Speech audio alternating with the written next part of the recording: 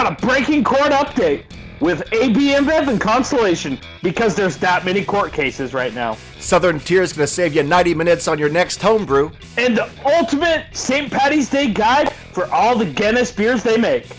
This is It's All Beer.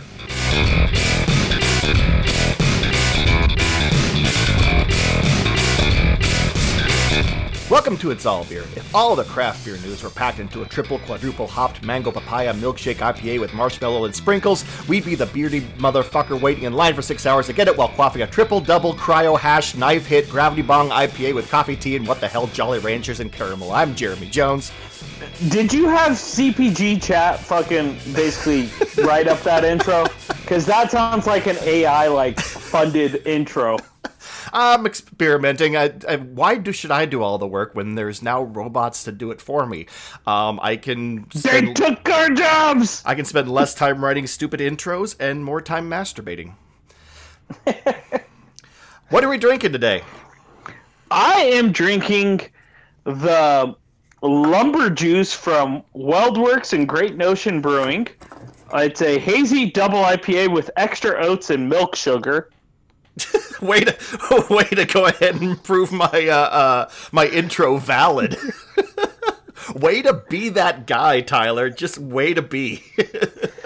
Well, I figured Weldworks is new to town because Scout brought him in. That's and fair. They had a cute little raccoon dressed as a lumberjack slamming open a beer on the label. So on a couple of we got the Weldworks in the shop, and as I'm looking through some of the sours they brought in, I do want to do a public service announcement to all the breweries out there. Stop putting candy in beer, okay? They're gonna think you're marketing to children. There's there's a sour with raccoon.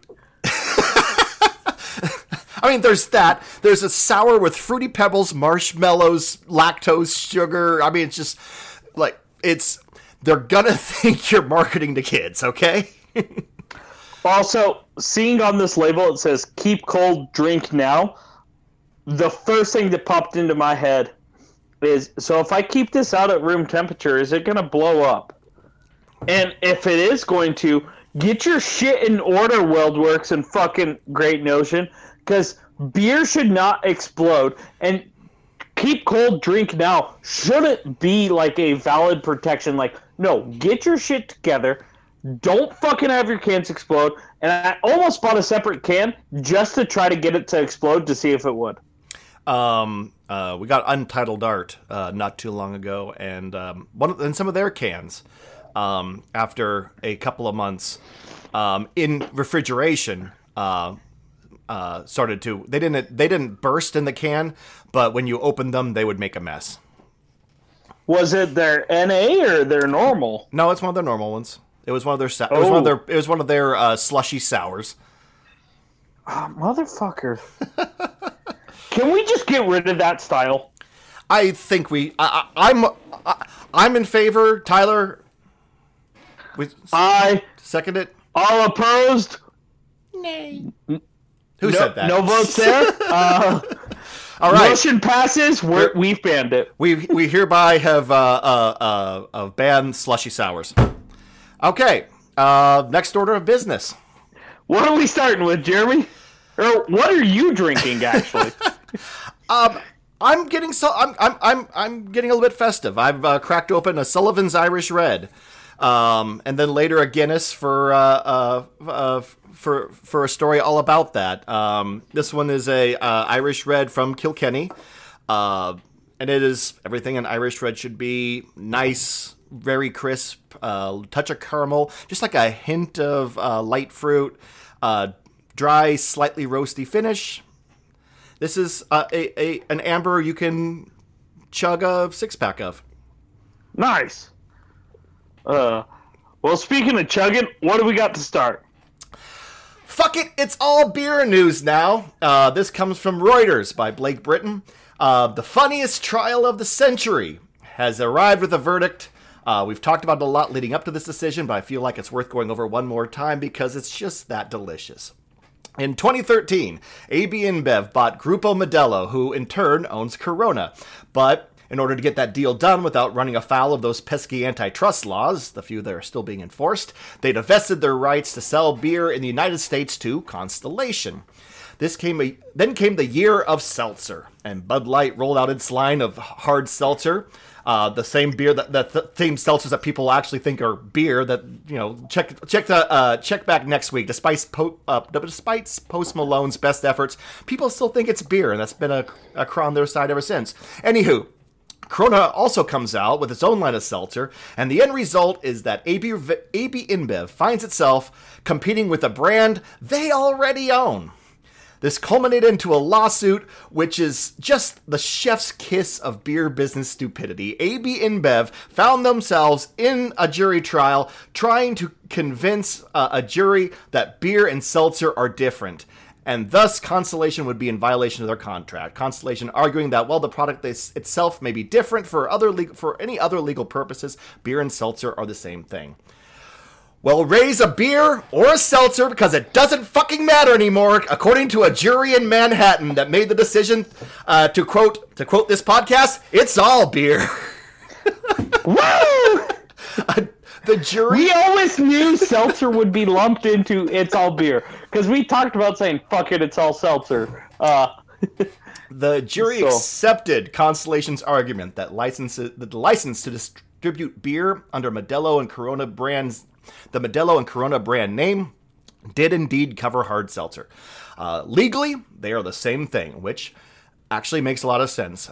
There are countries out there with very strict definitions about what is and what isn't beer. Germany, I'm looking in your direction. But here in the good old US of A, it's all about ABV. In the case, there is beer, there is wine, and there is liquor. Whatever actually went into these products literally does not fucking matter. You could... Except for spirits-based, ready-to-drink seltzers and cocktails. Okay, that is the one instance where you do run afoul. But, I mean, that's where you get into that fiddly, like... it's liquor in something, okay? Watered down enough that it's only 5%. So there is that. But, I mean... But also, breweries can brew a beer past 5% ABV, and it's taxed as wine. That's quite common. I think it's actually in Idaho. It's past 4.5 or 4.7 is technically taxed as wine. I mean, essentially, I think every beer you actually get, for all intents and purposes in Idaho, is probably wine. I think basically if the beer is 4.5% ABV or something like that, it's taxed as beer. Because, I mean... Outside of that, it's taxed as wine. Because the government, all they care about is, if you're getting wine level fucked up, pay wine taxes, bitch.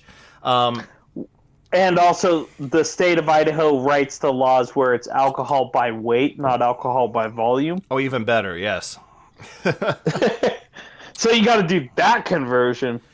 What does this mean for the industry? Well, the decision came out yesterday. I'm sure the relevant news agencies have already ordered their transcripts or are poring over them as if they were the goddamn Zapruder film. The juiciest bits will be any nasty stuff that both these companies usually manage to keep under wraps, that juries are going to demand to see in order to make their decision, so we're still waiting on that. We might actually find out what goes in Bud Light besides Clydesdale piss. In general, it doesn't change much. The definition of seltzer from a legal standpoint hasn't changed at least. Now, whether a decision the other direction would have left governments from the top down having to scramble to define seltzer and tax it and all that shit, that's beyond my legal pay grade, which is only slightly below the court janitorial staff. But there's more to come. And there's another lawsuit in the works. Modelo apparently makes a tequila and bourbon barrel aged version of Modelo. The problem with that is that Constellation is only allowed to sell Mexican-style beer, which apparently doesn't cover barrel aging. Good luck, AB! They're basically now the worst pedantic beer geek, even worse than me, pushing up his glasses and saying, well, actually, if you look at the history of Mexican beer, if you look at the historical definition of tequila, I think you will find that blah, blah, blah, blah, blah, blah. They are pulling this shit in front of a judge, and they are failing. Tyler... Oh, this is like the ultimate like circle of life of AB InBev for us. Oh, They God. went from making fun of beer geeks to being one and not being successful at either. I am enjoying this so much that I'm having a hard time putting it into words. So I'm having to resort to the power of song. There was a company named AB and Bev. They were number one top dog. They brewed the hard way with rice, not with corn. The molasses chanted dilly dilly with the Bud Light night. And that's about when they done fucked up. Oh, AB and Bev, they done fucked up. AB and Bev, they done fucked up. They jammed it in their puckered rear. That's what done did brought us here. AB and Bev, they done fucked up.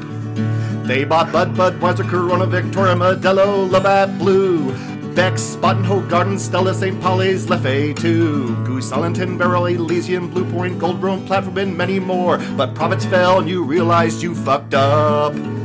Oh, AB and Bev, you done fucked up. AB and Bev, you done fucked up. You shoved it up your brow, that's when it all went down. Oh, AB and Bev, you done fucked up. Seltzer became a mighty force, and you wanted your piece, of course, but you bought too much, and now you are screwed. You're trying to sell the difference between beer and seltzer while peddling your fizzy water. AB and Bev, you done fucked up. Everybody now! AB and Bev, you done fucked up. AB and Bev, you done fucked up. You slid it up your wrinkled taint, the king of beers, you know you ain't. AB and Bev, you done fucked up. One more time! AB and Bev, you done fucked up. AB and Bev, you done fucked up. You slid it up your wrinkled taint, the king of beers, you know you ain't. AB and Bev, you done fucked up.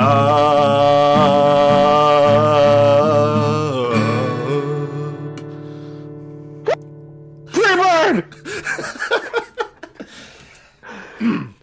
Please send your cease and desist. Please send your cease and desist to itsallbeer@gmail.com. I will give that song, and I feel we should record it in an actual studio and like release it on Spotify. I didn't even think about Spotify. I was going to record it by itself and release it on all of our social medias, but yeah, I should put it on Spotify too. Yeah. But I think the reason I'd have to give that song a 9 out of 10, I don't think they own Labatt Blue. They do. I think. Are you sure? It's on the Wikipedia page for AB InBev brands. I thought Molson Coors owned that. I have to go look. I don't know. Maybe I'll have to make a slight adjustment to it. I'll call it artistic license. I wrote it half in the bag in a span of 2 hours last night. What do you want from me? Fair enough. No, AB InBev owns it, so.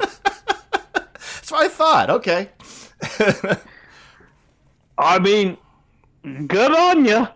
Nice. Tyler, what do you got for us? Well, I don't think I can top the song, but I'm still just trying to cope with that right now. I always like it when I do something just kind of stupid that I just derail you for the rest of the podcast. Yeah. Well, we got some buyout news right now. This is an article from justdrinks.com. Sierra Nevada is getting into the energy drinks space by acquiring the good for you energy drink company Riot Energy. God, I hope they do better with that than they do with Corona. Or not Corona, kombucha.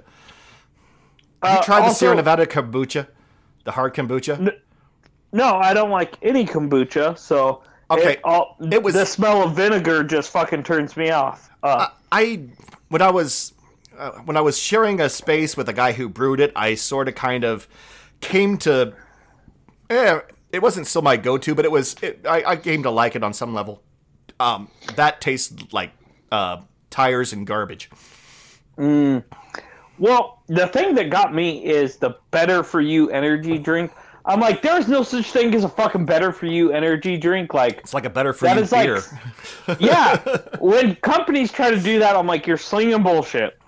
Well, so this will see Sierra Nevada acquire a minority stake in Riot Energy as an in part of an effort to improve their beyond beer portfolio. Basically, they're building a 85,000 square foot can-do innovation center to produce and package products outside of conventional beer, including the hard kombucha, their hop water, and their non-alcoholic beers.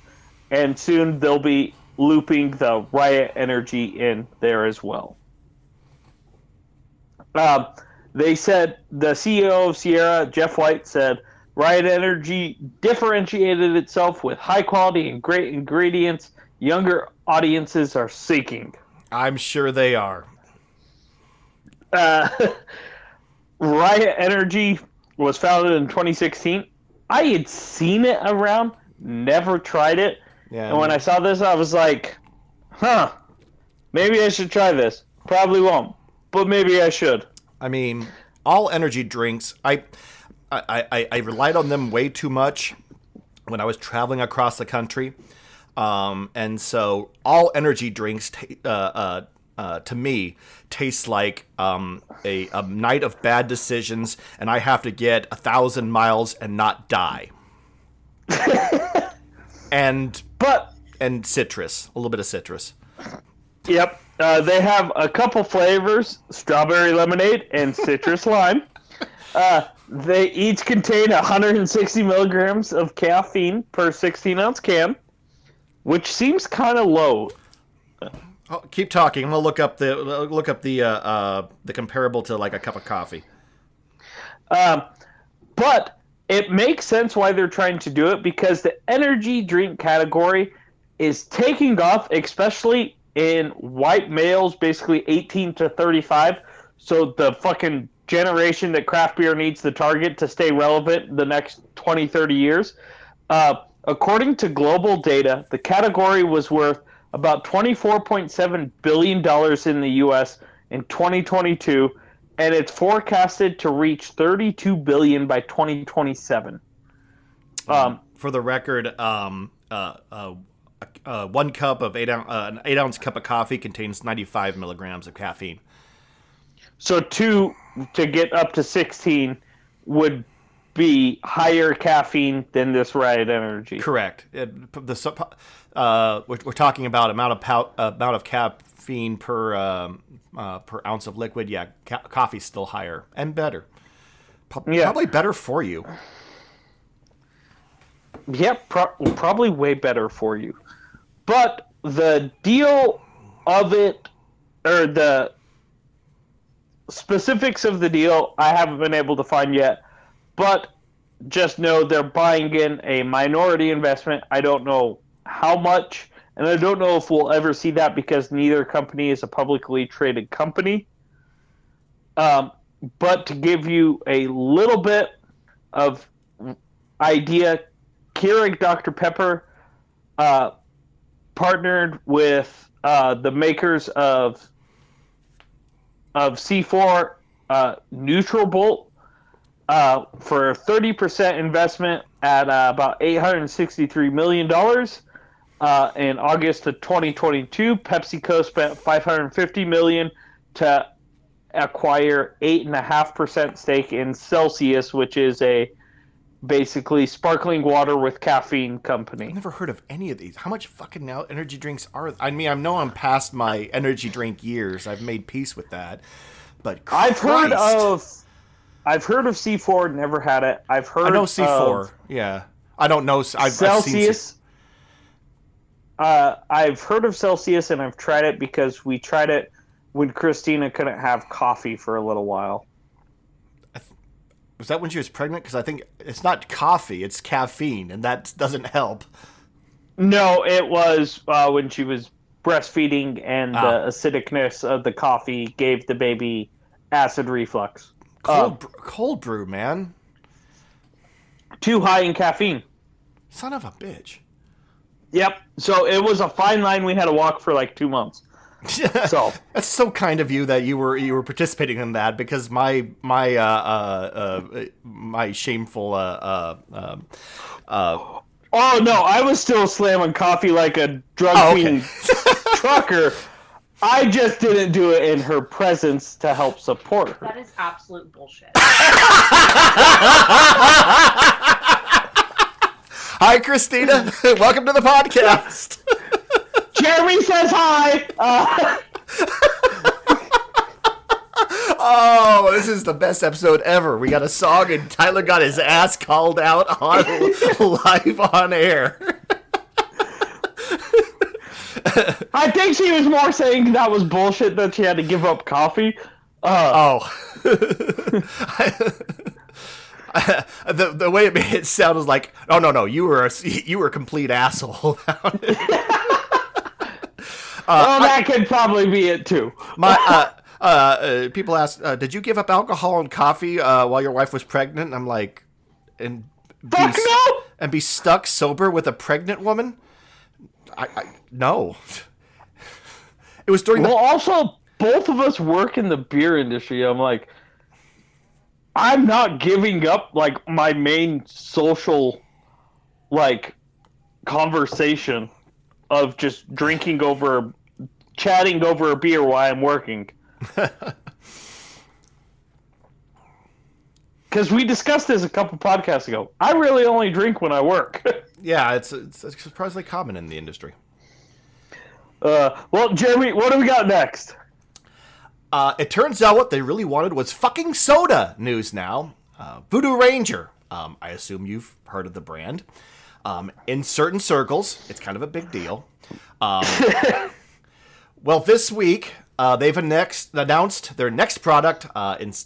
Instead of the juice of a super juicy juice, hopped juice, hazy juice bomb, they're going to give the customers what they really want, and the answer might surprise you. This comes from Vine Pair by Nicolette Baker. New Belgium has just released a limited lineup of hard juices. I know! I was shocked, too. Well, New Belgium used to do like almost like a hard like grapefruit soda, I feel. I do not remember that. It must have been and I can't, because it was in this market, and I remember seeing it, but now hold on. Let me look it up while you're going. Described as lightly carbonated juices are going to come in 3 flavors to start: passion fruit lime, strawberry guava, passion fruit mango orange. New Belgium describes these products as geared towards drinkers who are, quote, seeking a full flavor fruit-forward alcoholic beverage that doesn't sacrifice refreshment by adding flavor. Which is a very, very nice way of saying people who like the general effects of booze, but literally nothing else about it. Also, those who are too dumb to figure out how that they can pour vodka into a bottle of ocean spray at a quarter of the price, but smart enough to not have learned that fact in a trailer park.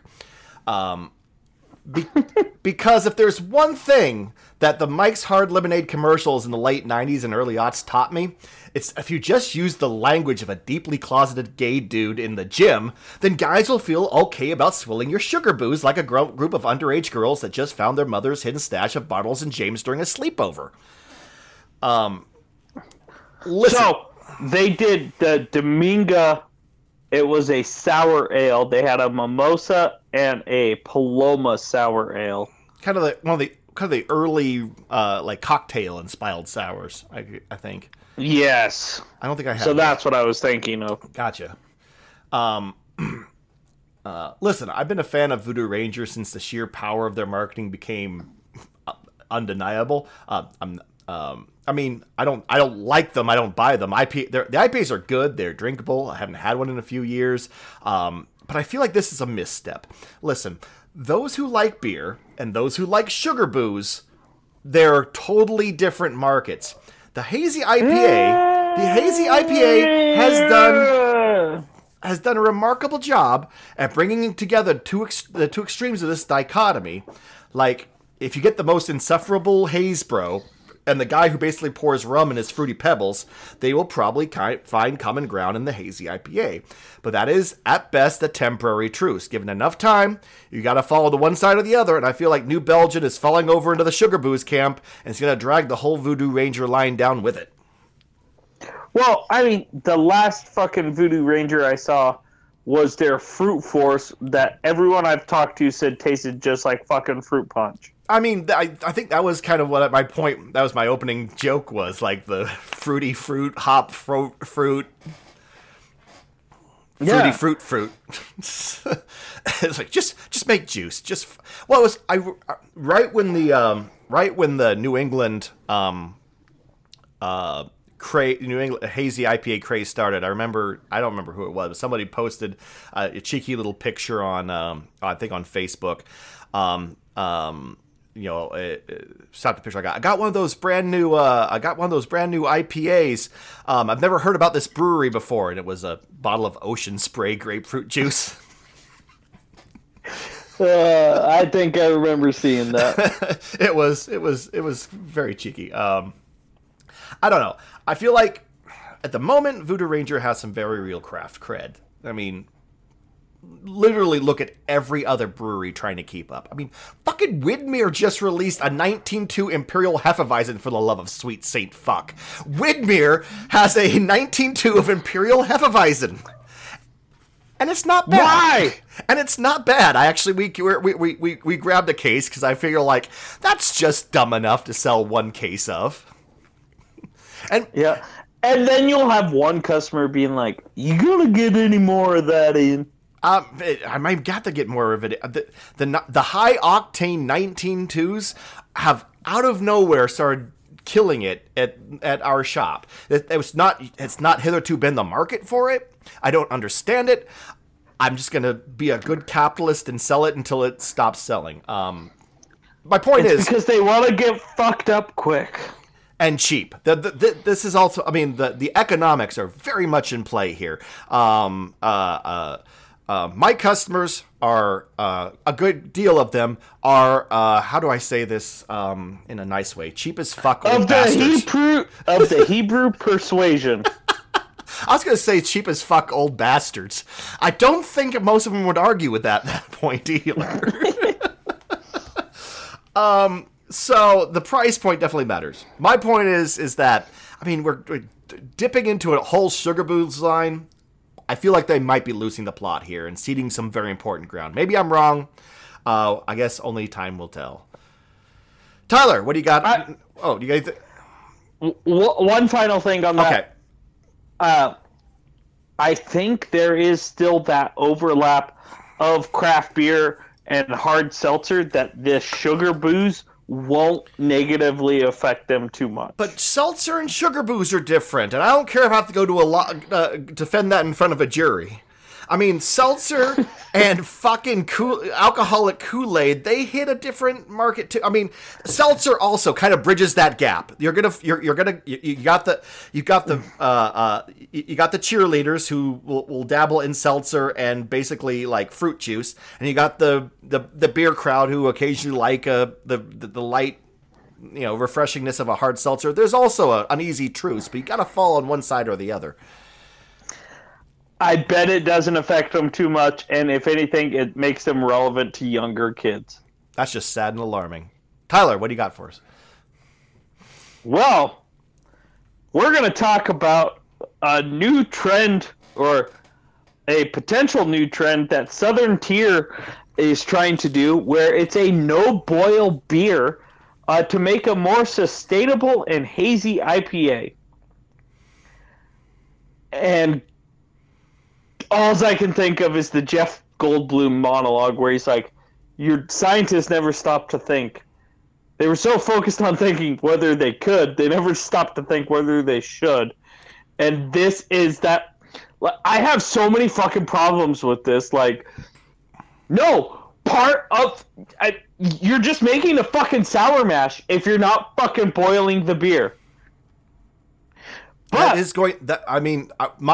first thing I thought of was, Jesus, you're going to be DMS'd to fuck. But I didn't even think about that aspect. Oh, yeah, lactobacillus. Well, I mean, I guess you pasteurize it to get rid of lactobacillus, would you not? Yes. So we'll hop into the details here in a second. Okay. But they just released their new Haze, so NUHAZE IPA. You spelled that wrong. Yeah, well, apparently they can't spell as well as brew a beer. Southern Tier, I always liked their stuff that brief period. Well, all we got was the pumpkin beers, but yeah, I mean, I'm on record as liking me a pumpkin beer. I mean, they make some of the best pumpkin beers. I will give them that. Again, another abomination, but that's their. I guess what you're arguing yourself into is that's their thing. They make what should not exist. Very on brand for them. For those of you going, why is this such a big deal? The boil serves a couple purposes in the brewing process. One is to kill any microorganisms that were on the grain or on the hops or anything like that, and basically sterilize the beer. So when you add the yeast, you have a controlled environment, so you only have the bacteria and yeast that you want in there eating what you have.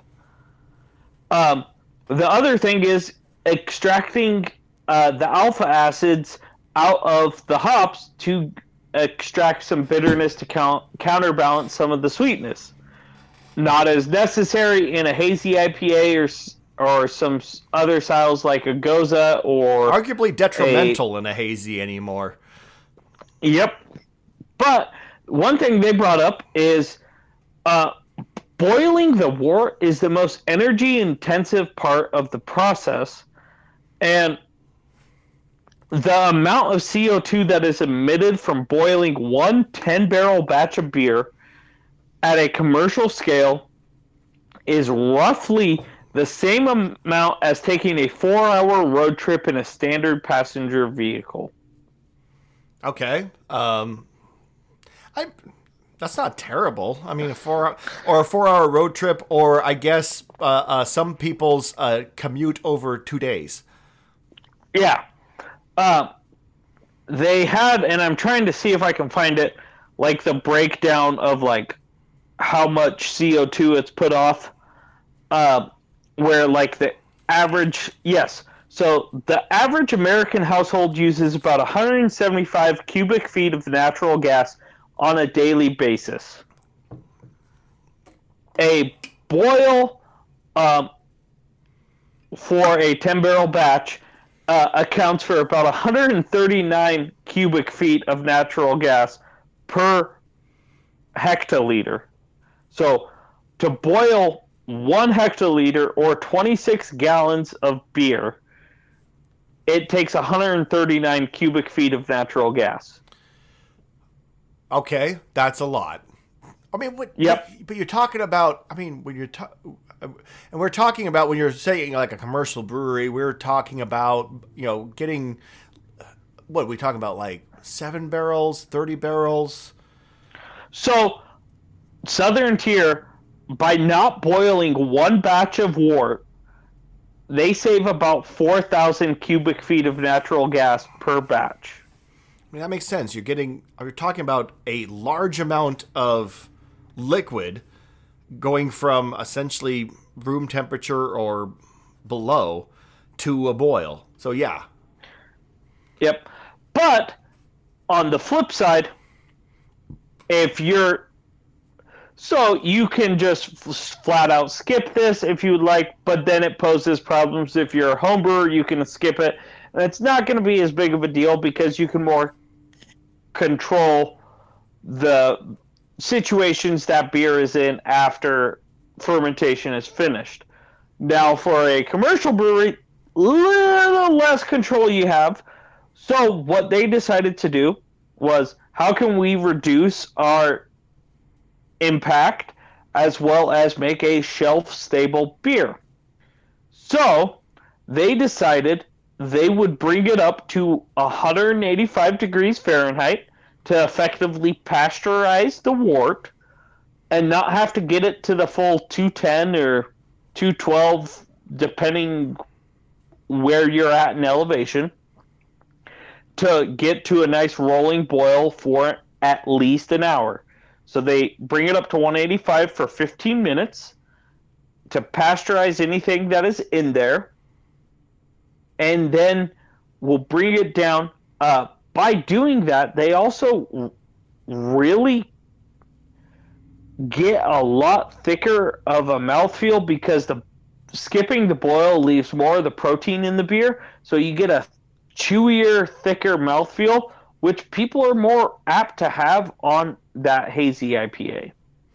I mean, it makes sense for that style. I'm like, how do you deal with DMS? Yeah, I mean, yeah, I'm like, you can't use any fucking Pilsen malt.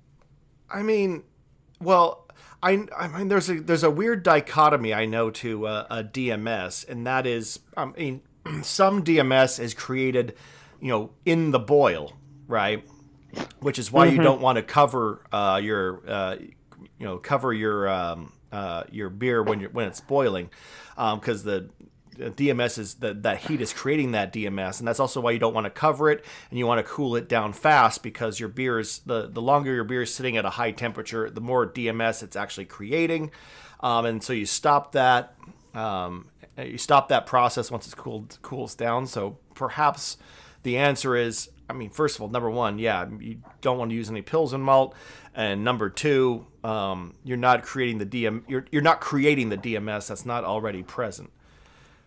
Yeah, but I'm like, I really want to try this beer. So if anyone listening has access to this beer and one of the 30 states Southern Tier distributes to, send it to us. I would love to try this, because I just can't think a no-boil beer is going to be a quality beer, no infections, at a good flavor consistently.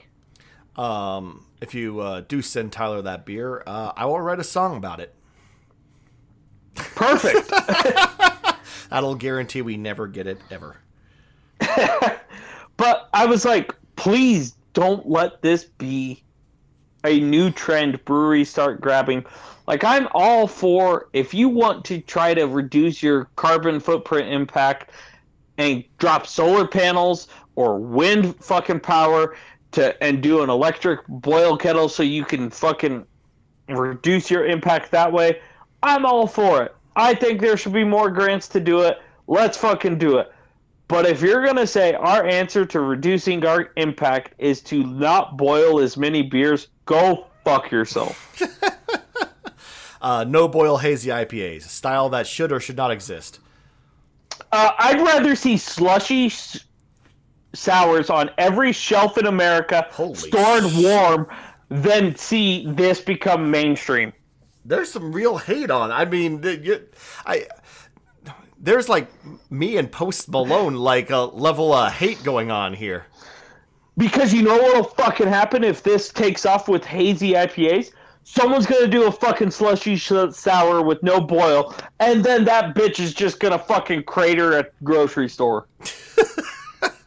I feel like that. Finally, that might actually kill the slushy sour beer. No, because the brewery would be like, "Well, we told you not to store it warm." Just this gigantic gaping crater. It said on the label. The population covered in like basically jam, and people going like, well, it's really tasty. We really like it. We don't really care if it like demolished an entire street corner. We just really like it. 4 stars out of 5 because it killed my cousin. Wasn't the biggest fan of that cousin, but yeah, no. I'm like, they would be like, well, see, officer, on the label we put, drink now, keep cold. So we're not responsible. That's on the customer. Well, Jeremy, do you have something better?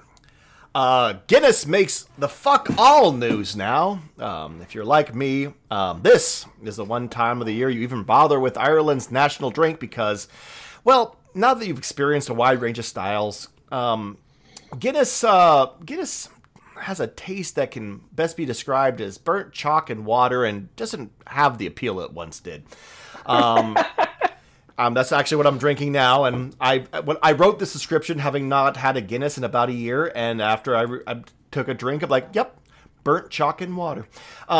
Even if you're even more like me, the only reason you buy it at all, the only reason I had it in my house is I'm gonna make Guinness stew or shepherd's pie, and nobody is not nice enough to sell just a single can of Guinness.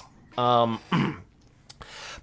that is what Guinness is known for. But you might be surprised to learn that Guinness, even before they're open, long before they open their spot in Baltimore or anything else, has a surprisingly robust portfolio. This comes from the Tasting Table by Grayson Ferguson. They rated a bunch of Guinness beers that were out in the world at some point in time. Some of them available in the U.S., some of them not. Some of them widely available, some of them not. But here's the expanded list of all things Guinness, from worst to best. Number one, the Guinness Nitro. So is this best or worst? This is worst. This is worst. We're going to go from worst to best. Guinness Nitro IPA. Remember that time a few years back when breweries literally put everything on Nitro? We didn't know it at the time, but we were basically groping in the dark trying to find our way to Hazy IPA. We didn't know it at the time. We was like, well, we like IPA, but could it be like super sweet and like not bitter? Smooth and yeah. It turns out Guinness looked at American craft beers and viewing all their beers with Nitro, and Guinness said, fuck, we can do that. That's what we do. We literally invented that. And so they did it. And it was terrible. The thing is that Nitro doesn't do much for a good IPA. And a half-assed one, brewed by a conglomerate that kind of doesn't give a shit, it hit the market, it flopped, good riddance. The next one on the list, Guinness Zero. I actually have heard good things about this one. I haven't tried it. It reportedly tastes just like Guinness, which is, I guess, best described as scorched air, if you could scorch air somehow. Anyway, so what are you missing? Well, more proof that Guinness is chasing trends like a dog after a car. Wouldn't know what to do with it if it caught it anyway. The article claims that it has even less flavor than the normal Guinness. And there's not much they can do about that because it has no alcohol. So they kind of tip their hats, said kudos for trying to create a non-alcoholic version of a stout. But the thing is I've noticed that like non-alcoholic dark beers, it's easier to hide the lack of alcohol. So yeah, I'd be curious to trying that. I feel like this person writing the article may have just like bashed on it because that was easy to bash on. I disagree with a lot of a lot of what this guy says, but you know what? It's fine. Next one on the list, Guinness Hop House 13. You'll have to go to. The fuck is that? You'll have to go to Ireland to try this one, as it's an experimental beer that is only available at the Guinness pub in Dublin. The article describes it as basically a lager, but made like an IPA. Crisp, clean, and IPL! Crisp, clean flavor. Sorry, cold IPA! Crisp, clean flavor with a touch of peach and a little bit of pine. If you want to try it but can't really book a flight to Dublin right now, Ferguson suggests the Firestone Walker Pivo. It basically tastes just like that. And you're knocking it that far? Like, that was my reaction. Pivo's not a bad beer. That was kind of my reaction. I'm like, that sounds a lot better than... Actually, the next one coming up, the next one on the list is Harp Lager. You know it. The only time you really think about it is on St. Paddy's Day when you're reminded, oh yeah, Guinness has a lager. It's a lager, introduced back in the 60s when even Irish beer drinkers were sipping Guinness and going, oh, it's good, but it's a wee bit too heavy. It's a lager. It's slightly drier in taste because it doesn't use any adjuncts like corn or rice. It says that the article says that it's commonly used to make a black and tan, and that is, I can't stress this enough, fucking wrong. You use Bass to make a black and tan. Black and tans referred to the quasi-military police force fighting against the IRA in the 1920s. I'm not going to go that deep into the history for a number of reasons, but the important thing to know is it was a largely improvised group made up of both British and Irish soldiers, hence Guinness and Bass. Get your fucking history right, tasting table. This is embarrassing. And the lagers, it's a fucking lager. Wow. Passionate on that one. I know my Irish history. What? Guinness Black Lager.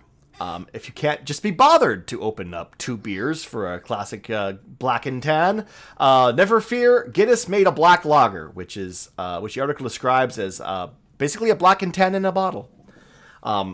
Okay. It's okay. It describes it as like a slightly burnt English biscuit with a dab of marmalade.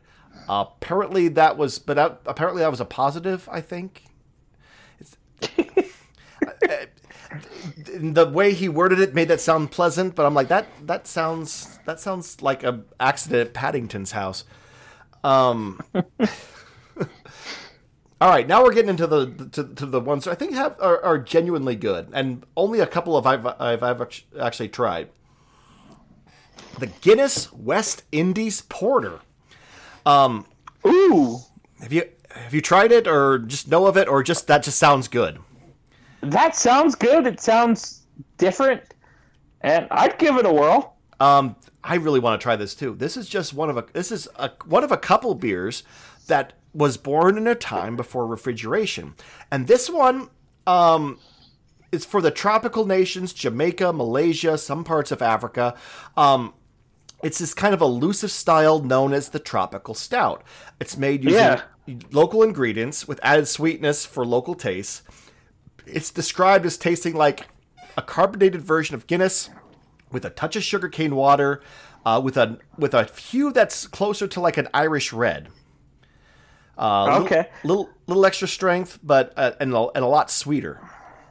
So when my wife was down in Belize for a school trip, she had the Belize Brewing Tropical Stout and like raved on it. She's like, it was like everything I wanted from a stout, but light enough that I could drink when it's 100 degrees outside. I've only tried brewing I tried brewing a tropical stout once. I tried using coconut sugar or palm sugar to round out the flavors. What I failed to do yet is make a beer that's light enough to like really drink in hot weather, because I brewed that right before last summer, and I'd roll it out, when it was 100 degrees outside. Like, okay, this is my tropical stout. It should be drinkable in hot weather, and nope, it's just not what I want right now.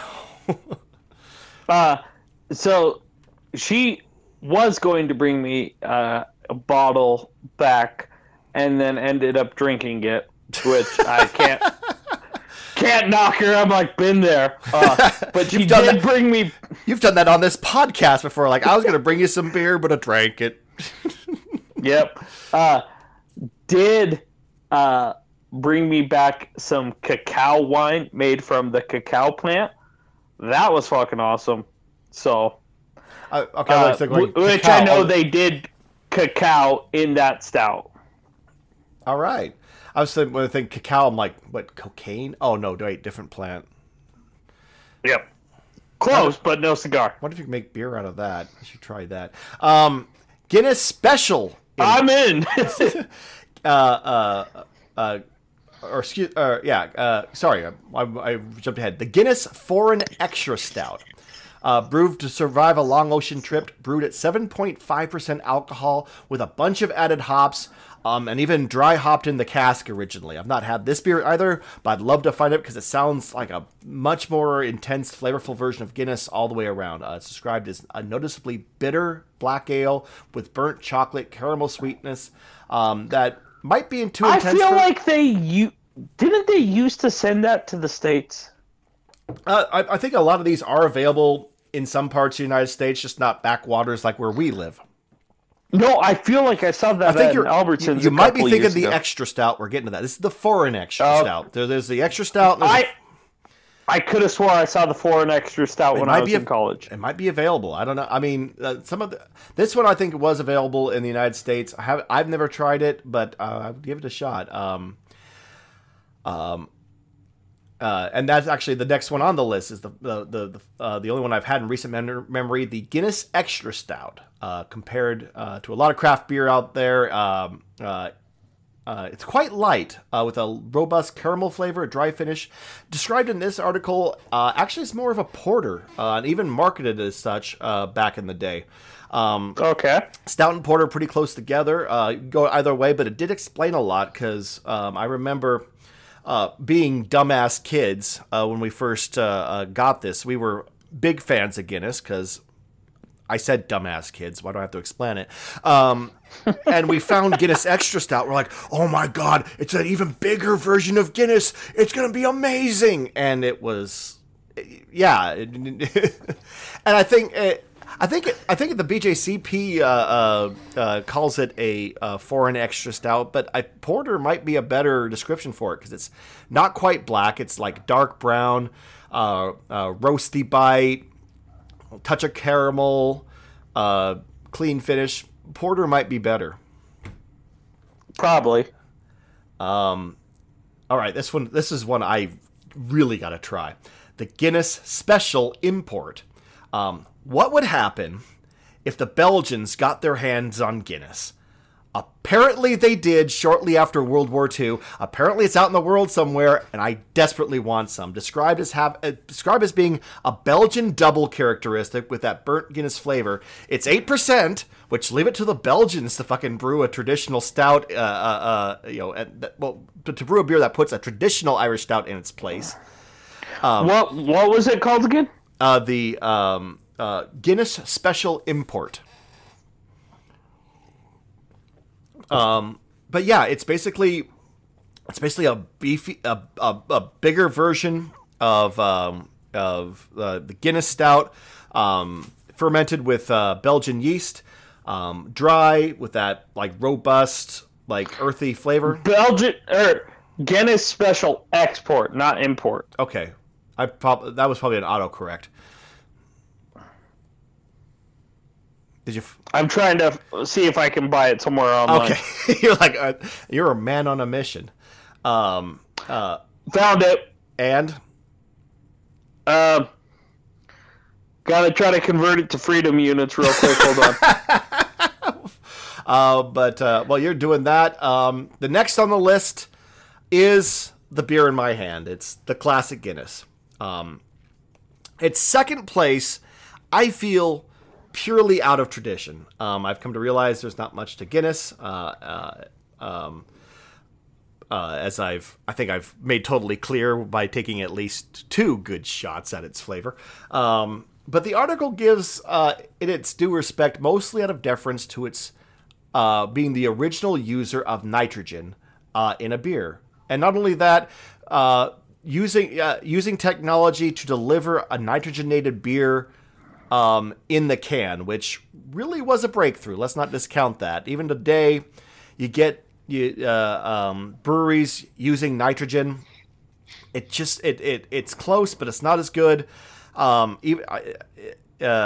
Even now, as I open up the can, the little widget goes off. The whole thing just gets immediately filled with nitrogen. You get this really nice big foamy head. You pour it into a glass. It has a really nice presentation. The bubbles cascade down. You got a nice frothy head. It looks beautiful. The only thing wrong with it is at the end of all that, you drink a Guinness. So, at least according, I don't know what the shipping would be, but it's on BelgianShop.com. If I want the Guinness Special Export Stout, it is $8.63 for a third of a liter bottle. Okay. €8.63, so like $9 a fucking 12-ounce bottle, basically. We're gonna wrap it up soon. The kiddos here. Perfect. The last one on the list Oh, the kid's got the guitar. The last one on the list is Nitro Cold Brewed Coffee, which is the one they top the list with. All right. The reason they said that like that one is everyone rolled out their hard coffee. Guinness dutifully did. I haven't had it, but apparently it's surprisingly good. Good enough that the author decided to top the list with it. They were struck by how authentic it tasted. No lactose, no weird added sweetness, just a nice smooth coffee taste blended with beer and with a smooth nitro body. So it took the number one. I don't know if it's still available. Wouldn't mind trying that either. Probably easier to get a hold of than shipping a beer from Belgium. And overall, for me, I've